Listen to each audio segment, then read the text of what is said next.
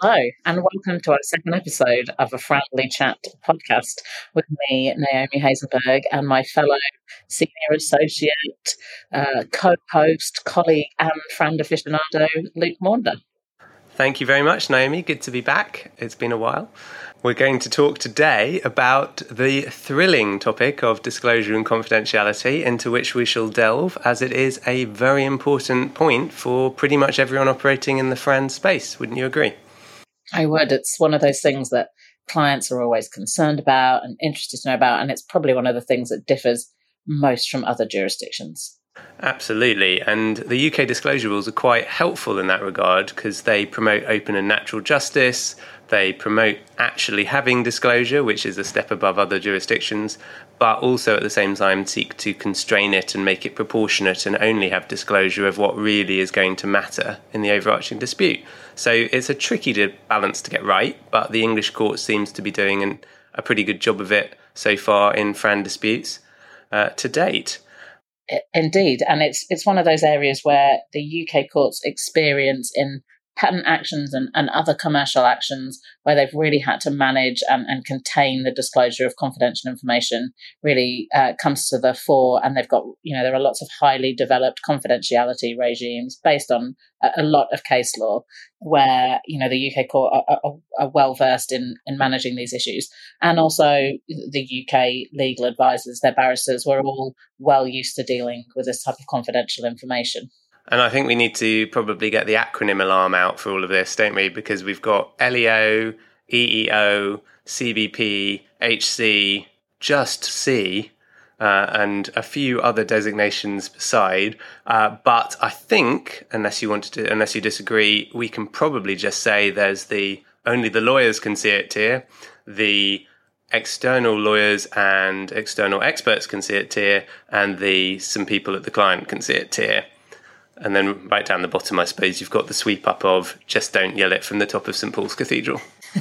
That seems like a very sensible approach to doing it. And, some more acronyms to add to the telecoms disputes. Why not add some extras amongst the HSDPAs and the USBCs and all that stuff? We add some extra acronyms for us all to deal with.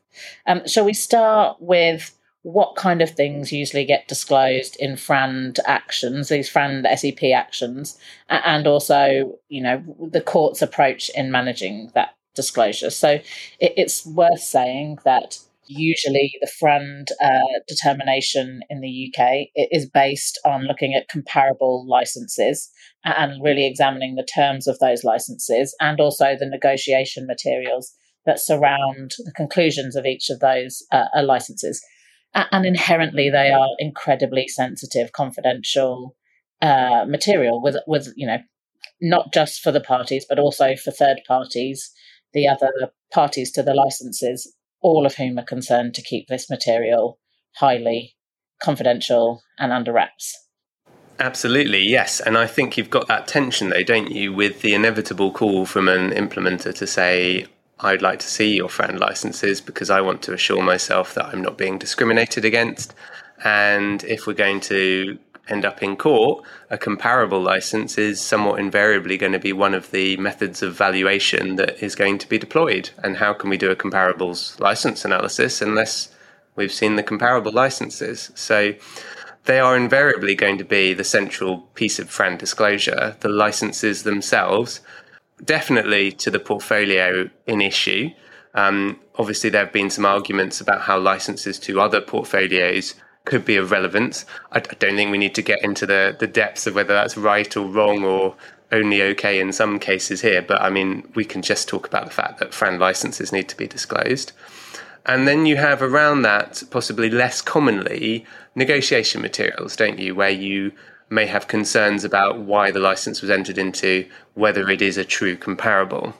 And I think we saw that a bit in Unwired with the quotes unquotes fire sale license that was agreed. Indeed. And also elements surrounding some of the Optus Apple disclosure with their negotiation summaries and their internal communications. And cases as far back as I can think of doing them 10, 15 years ago, there were, sensitive confidential emails between, licensors and potential licensees talking about the portfolio, the strength of the portfolio. All of those were relevant to the Frand dispute at the time. So, that kind of material, which understandably wants to be kept confidential. Yes, that Optus Apple case is interesting, isn't it? Because you had the actual license, the collated negotiation documents, if I remember, where there'd been some effort into recording specifically relevant things, and then the suggestion that perhaps you should just do a complete download of everybody's inbox, which used to be the old standard disclosure way, but which we all agree is a terrible way to waste costs. A horrible nightmare for lawyers. Yes, indeed. Everyone runs the opposite direction when there's a call for help with a disclosure review situation.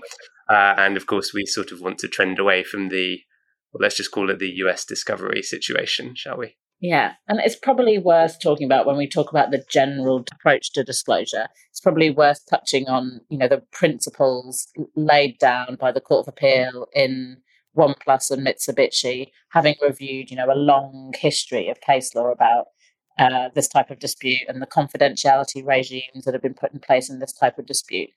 And there's a really helpful summary in that decision of, a number of points, which are the kind of overarching guiding principles, without the court calling them guidance, about this type of disclosure.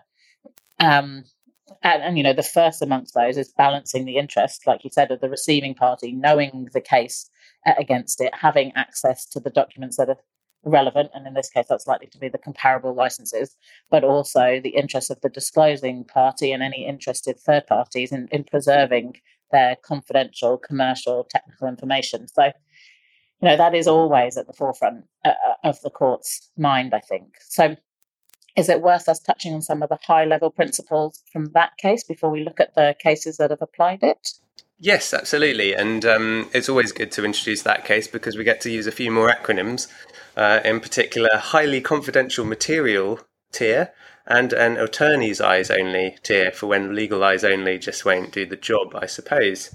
But what happened there was the High Court had dismissed an application by Oppo to add some individuals in-house at Oppo itself who basically were involved in FRAND licensing negotiations to the HCM club. So basically they wanted the people responsible for FRAND licensing negotiations to see all the licenses. And Xiaomi at the same time had applied to redesignate all of the LEO, AEO, whatever we want to call it, documents to HCM, which was a slightly lower tier of confidentiality, but still one that gained access to quite a lot of detailed FRAND information. So the Court of Appeal dismissed the appeal and, as you say, made it really clear that the documents in question, including FRAND licenses, contained loads of highly valuable confidential information belonging to third parties. And of course, it had in mind where we were in the proceedings, just how much was being requested. It's a large number of documents. Not all of them are going to be particularly relevant. In fact, most of them will be irrelevant or of less relevance. So those sorts of factors come into whether it's appropriate to limit access. But the court did go on to actually redesignate a few documents, didn't it? So it went and downgraded one or two AEO documents to highly confidential material, but there needed to be undertakings in place. And I think this is where we start to see the regime that has emerged, and perhaps we can go through some of the case law of ensuring you balance the right to access to relevant, important documents to a client who's got to litigate with the need to keep this material confidential and not to give that client access to information that they could then exploit unfairly. Obviously not expressly, but it's hard to forget stuff.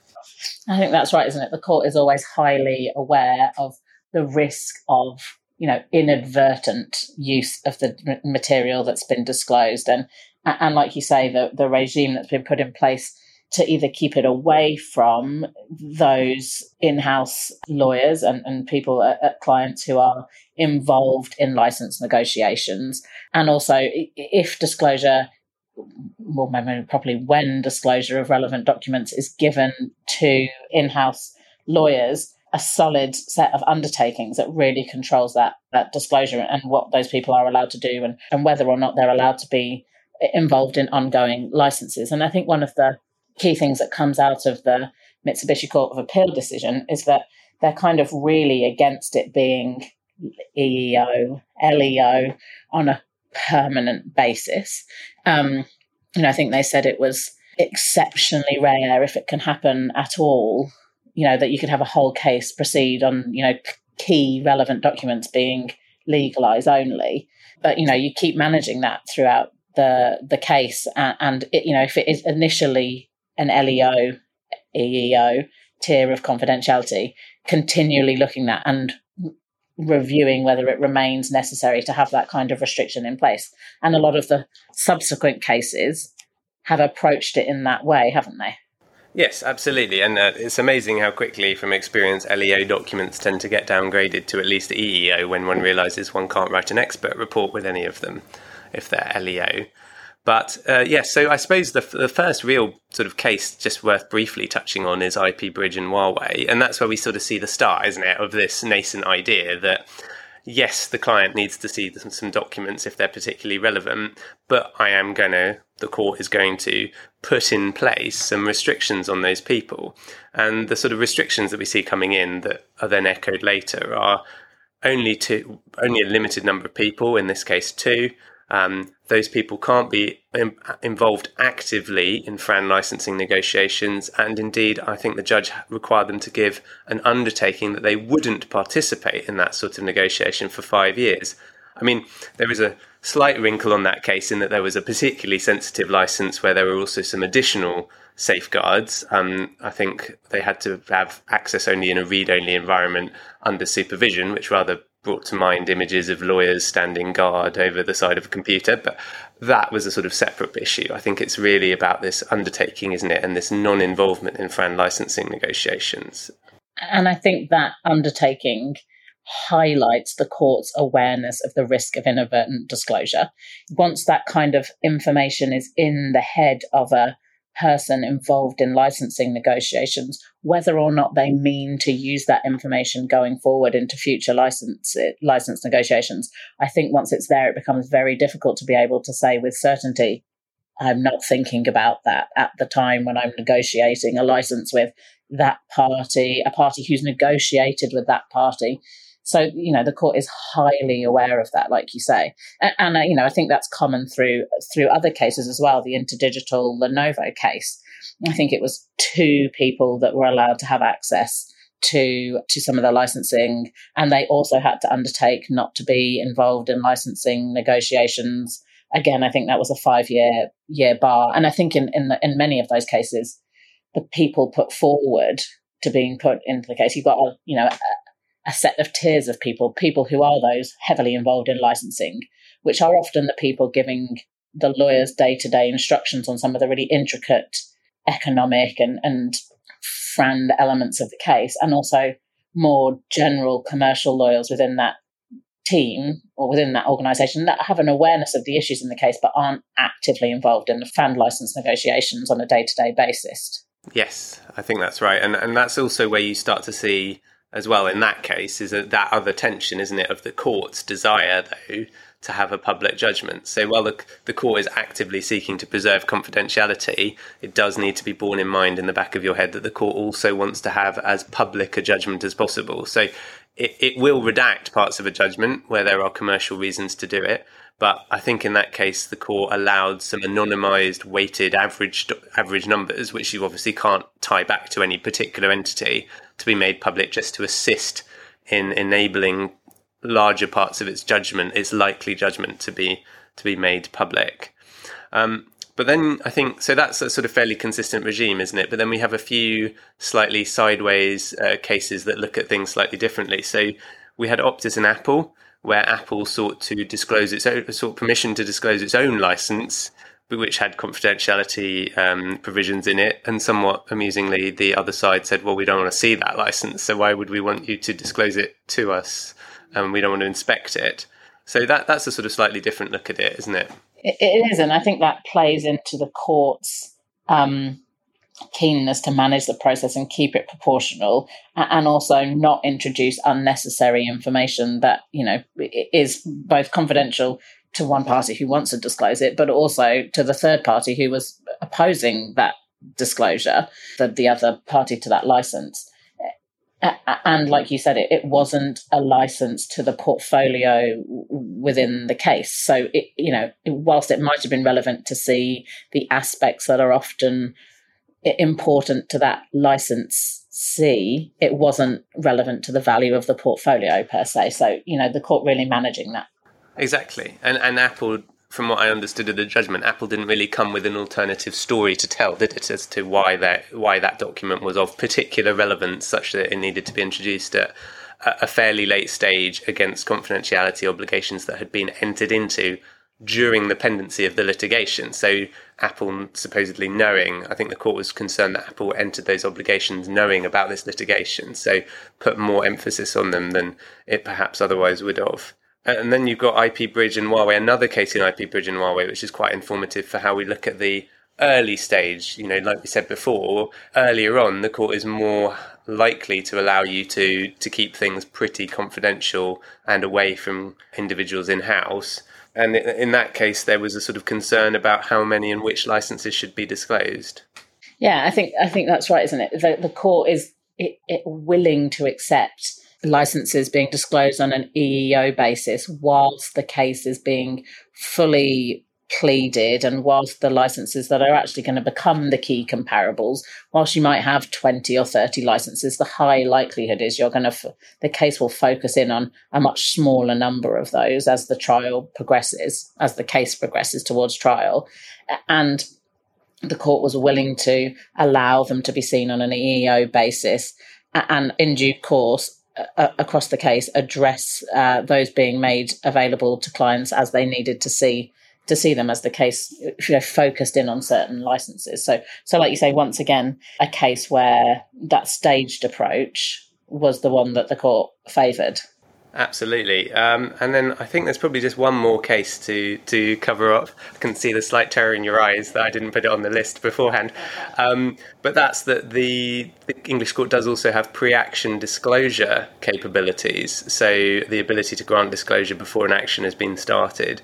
And we have seen that in at least one case be used to obtain copies of FRAND licenses early on in the proceedings. So that's an interesting and sort of nascent area that will be interesting to see developed. There's no judgment on that per se, but that's a sort of another aspect to think about, is the sort of procedural tools coming back to the idea of trying to promote early settlement of these disputes, albeit every one of those turns very much on its facts. So we need to be, there needs to be the right case for it to be used. I think, like you say, there's a really key tie for the court between a case being properly pleaded and the case and the disclosure being, selected as to what is relevant for the case going forward. Like, in an initial disclosure phase, when you plead your FRAND case up front, if you are going to identify a key comparable at that stage, you have to accept that once you've identified it in your pleadings, it is disclosable. Well, we had that interesting case, didn't we, where there was disclosure on the basis that a party was asserting 100% essentiality rate on the basis they'd been through an essentiality assessment, and the court was interested in what disclosure would be needed for that.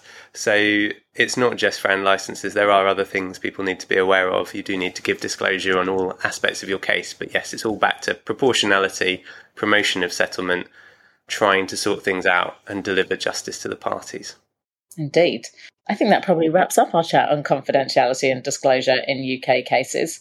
And we'll be back for some more episodes soon. And also keep an eye on the Bristow's social media channels for upcoming events. Not to mention the Bristow's FRAND tracker, which will cover off any new judgments that happen to come out in brief. Of which there might be a few exciting ones coming soon. Indeed, InterDigital and Novo and Optus and Apple on the horizon. We'll do webinars on both of them, but I dare say if you don't want to have a whole hour's worth of webinar on it, you and I might sit down for another friendly chat for each of those. Try and stop us.